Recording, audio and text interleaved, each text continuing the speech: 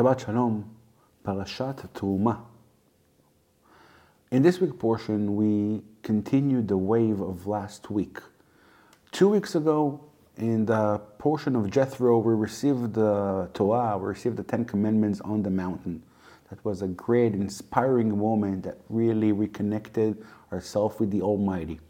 Then we talked about last week how we fall from the big insights and the big spiritual moments into the mundane days of life, when you need to be just acting well with your friends and your families and your neighbors.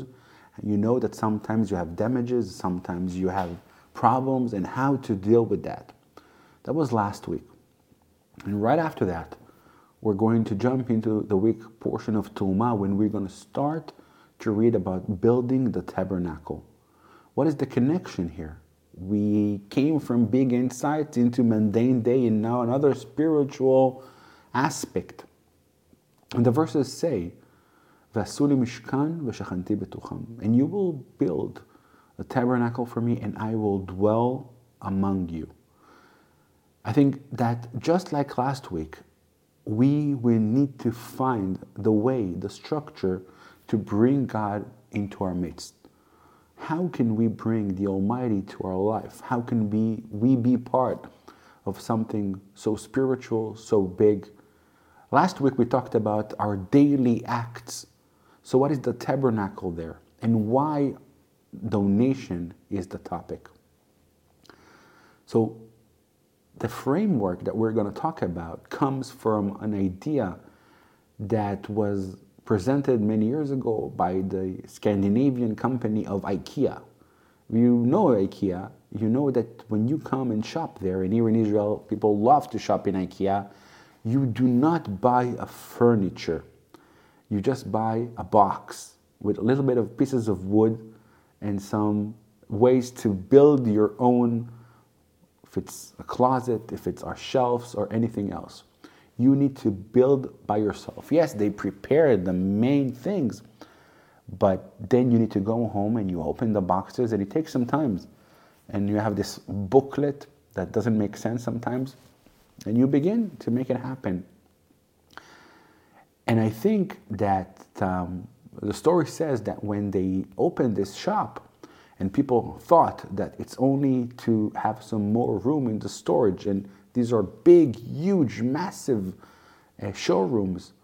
It's not that they need so much room, but they understood something very deep about us people.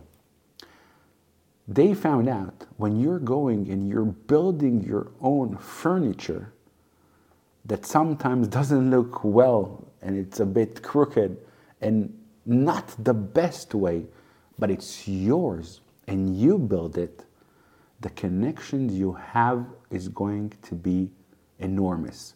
You will love this furniture.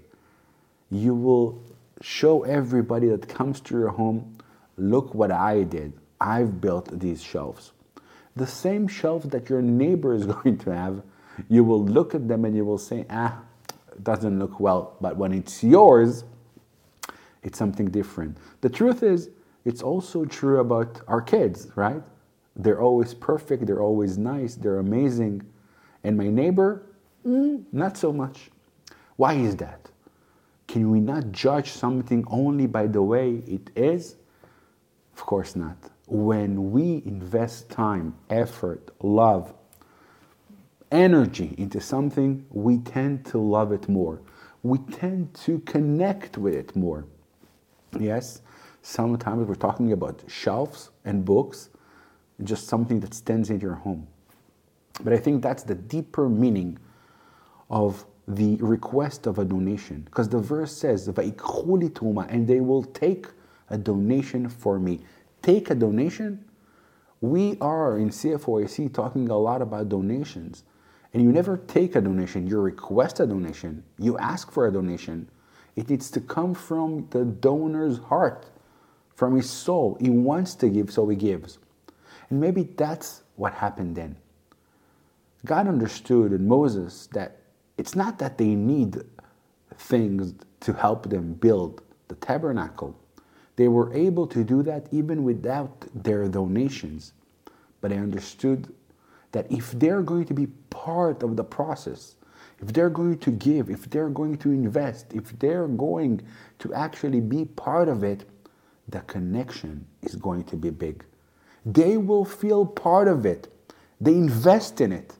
When you invest in something, when you put in effort, when you write a check, when you're a part of something, it allows you to really feel the connections.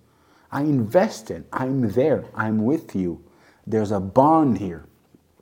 And when they're building this structure, this tent that's going to be a place for God to dwell, some people are going to sit there in the side and won't feel so connected. This is why everybody needs to be a part of it. I'm going to take a donation from you because you need to be a part of the house of the Lord. So when the people give these donations, they become part of it. They like it. They are connected to it. So the process that was started 2 weeks ago with the big Almighty God come to the people in the spiritual 10 Commandments and Torah goes back into the mundane day of life of how to act with your friends, with your family, with your neighbor, with your wife when problem happens. But then you need to take all of it and understand that God is going to find you there in your life. And how would you connect to God? You will build a tabernacle, a place that is going to be dedicated to the Lord. He doesn't need it, but you need it in your life. You need a place for worship. You need a place that you are going to bring Him into your life. And to connect to this place, to be really connected, to be a part of it, you need to give. And when you're giving, you're also receiving. You're receiving the feeling that you are a part of it. And this is a part of you.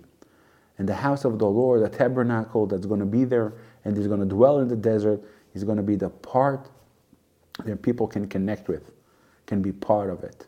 It's true for the nations of CFOIC, love to Israel, anything you decide to be a part. When you're giving, you're becoming a partner.